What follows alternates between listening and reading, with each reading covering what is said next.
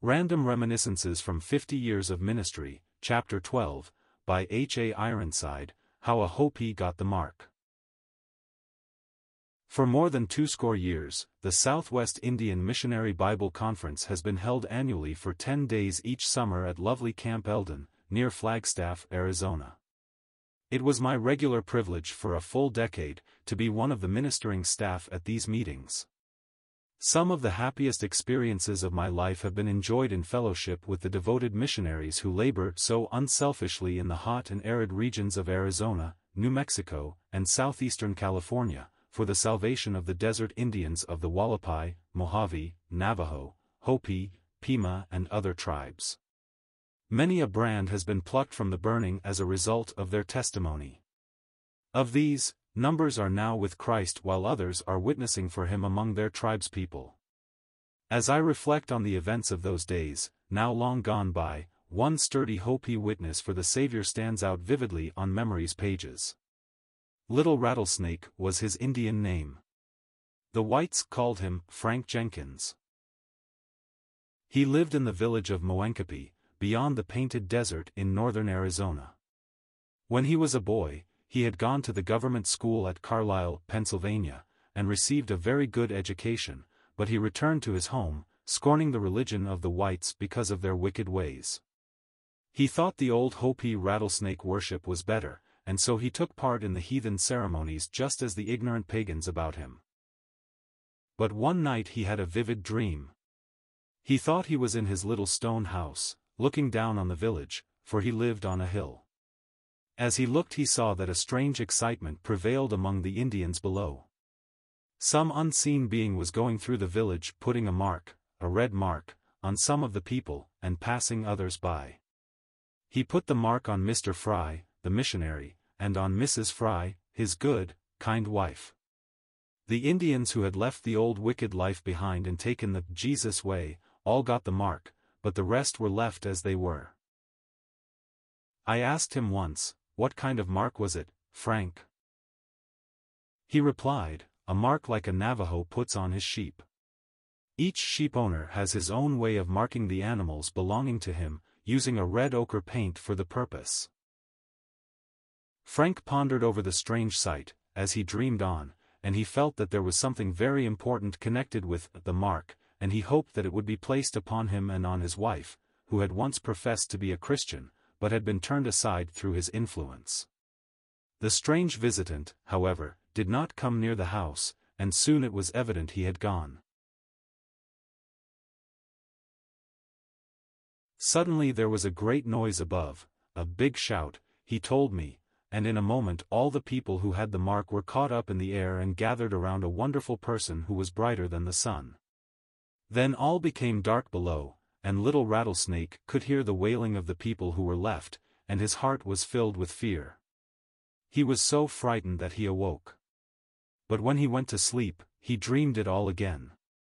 Once more he awoke. "It is God telling me the Christians are right. I, too, want the mark," he said.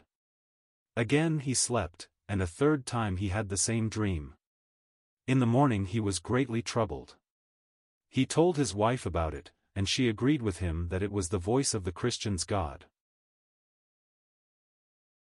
We need not think it strange that this should be so, for we are distinctly told in the book of Job, by Elihu, speaking on God's behalf, that God speaketh once, yet twice, in a dream, in a vision of the night, when deep sleep falleth upon men, in slumberings upon the bed, then he openeth the ears of men and sealeth their instruction, that he may withdraw man from his purpose and hide pride from man. Job 33 verses 14 to 17.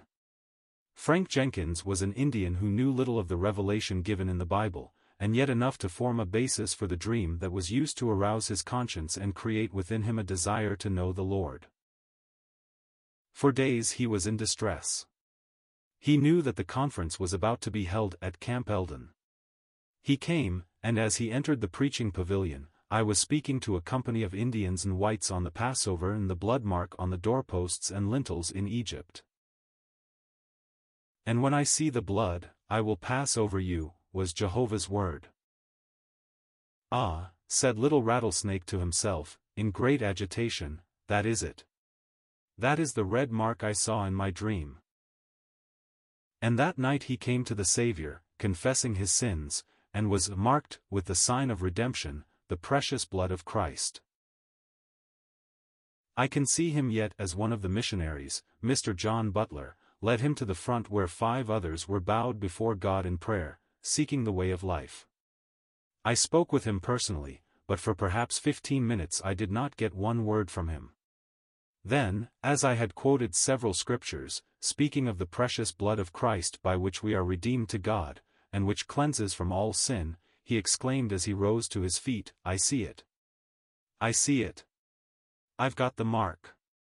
I did not know of his dream, so was bewildered until he explained. It was a wonderful conversion, and soon all the other Hopis knew a great change had come over Frank. He was out and out in witnessing to those with whom he had formerly consorted, and his upright life proved how real was his profession. His wife now turned wholly to the Lord, and together they taught their children of Christ.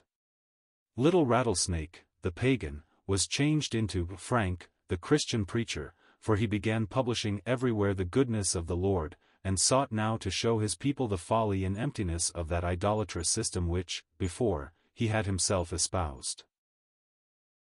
He was gifted in an unusual way, and became a remarkable evangelist.